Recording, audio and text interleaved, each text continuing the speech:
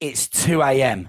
I'm trying to remove my glasses, but wait, I don't even wear my glasses for running.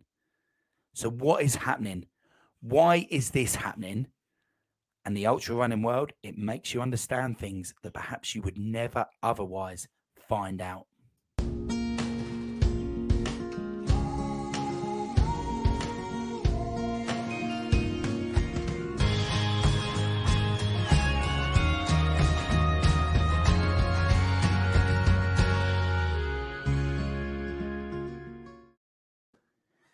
Hello and welcome to the Ultra Running Podcast Saturday Solo with me, Coach Marshy. How is everyone doing this week? How's that training going? And are we remembering to do more than just the miles, getting that recovery, strength and conditioning and stretching in?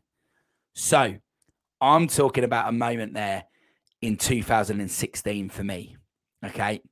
So what was going on was that I had these circles around sort of the front of my eyes, and it was kind of making me feel claustrophobic, and it was like I had my glasses on, being a glasses wearer, sort of, driving, reading, watching TV, those sorts of things. And I felt like I needed to pull my glasses off, but I didn't actually have them on, and I was hallucinating and I was feeling dehydrated. And this was very much my first attempt at that 100k plus. So I was going for a 70-mile ultra. I got so much wrong. It was unbelievable. And I realized that the ultra running world would literally and can literally suck the life out of you if you're unprepared or you fail to prepare. And I'm not talking about the distance and the legs here. What I actually mean is, are you covering the what ifs? So for me, the 6 ways that I think ultra running can suck the life out of you are as follows. So the first one is hypothermia. So hypothermia, you get cold so quickly. And once you go down, it's so hard to get back up that temperature. And I had hypothermia. I was out of the race. I was in the medical tent and I was sitting there and I was hypothermic, and the medical tent managed to get me back up. But I went off to the toilet, and by the time I got back, I was hypothermic again. So your temperature will get you, and your temperature will just drop. So don't stand still.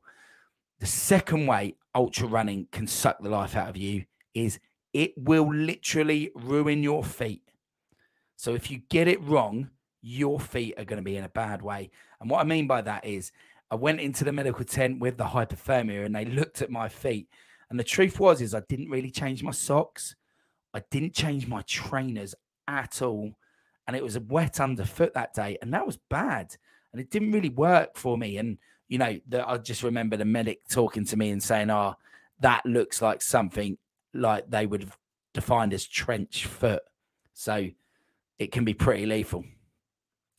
The third way the ultra running world can suck the life out of you is that the nightfall can be lethal. So when night falls, it can be absolutely lethal what happens to you.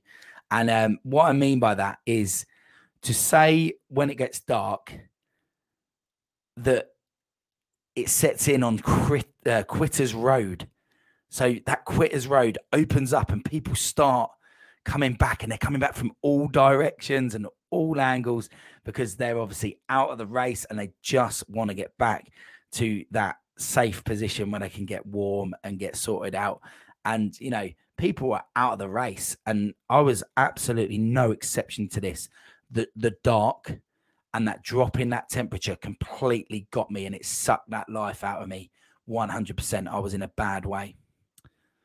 The fourth way that the ultra running world will suck that life out of you is training won't save you, guys. So I've been coaching a long time, and I've put in that year what I thought was a sufficient amount of training, did a bit of research, and it won't save you. No matter if you have it in your legs, the mindset around those previous points is massive. Cold, wet, poor decision making around my feet and socks. If you've got the dark and all of these things setting in, there's multiple angles of environmental factors that you have to stay in control of. And if you're not in control of those, your mindset, it will get your mindset. and it will bring you down. The fifth part where the ultra running world will suck the life out of you is the aftermath. The aftermath of the pain and that feeling that it can leave of tiredness in those first sort of 48 hours. Very restricted movement.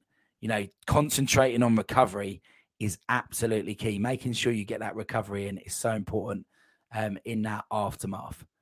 And then the sixth way that ultra running can suck the life out of you is, well, it's not all bad news.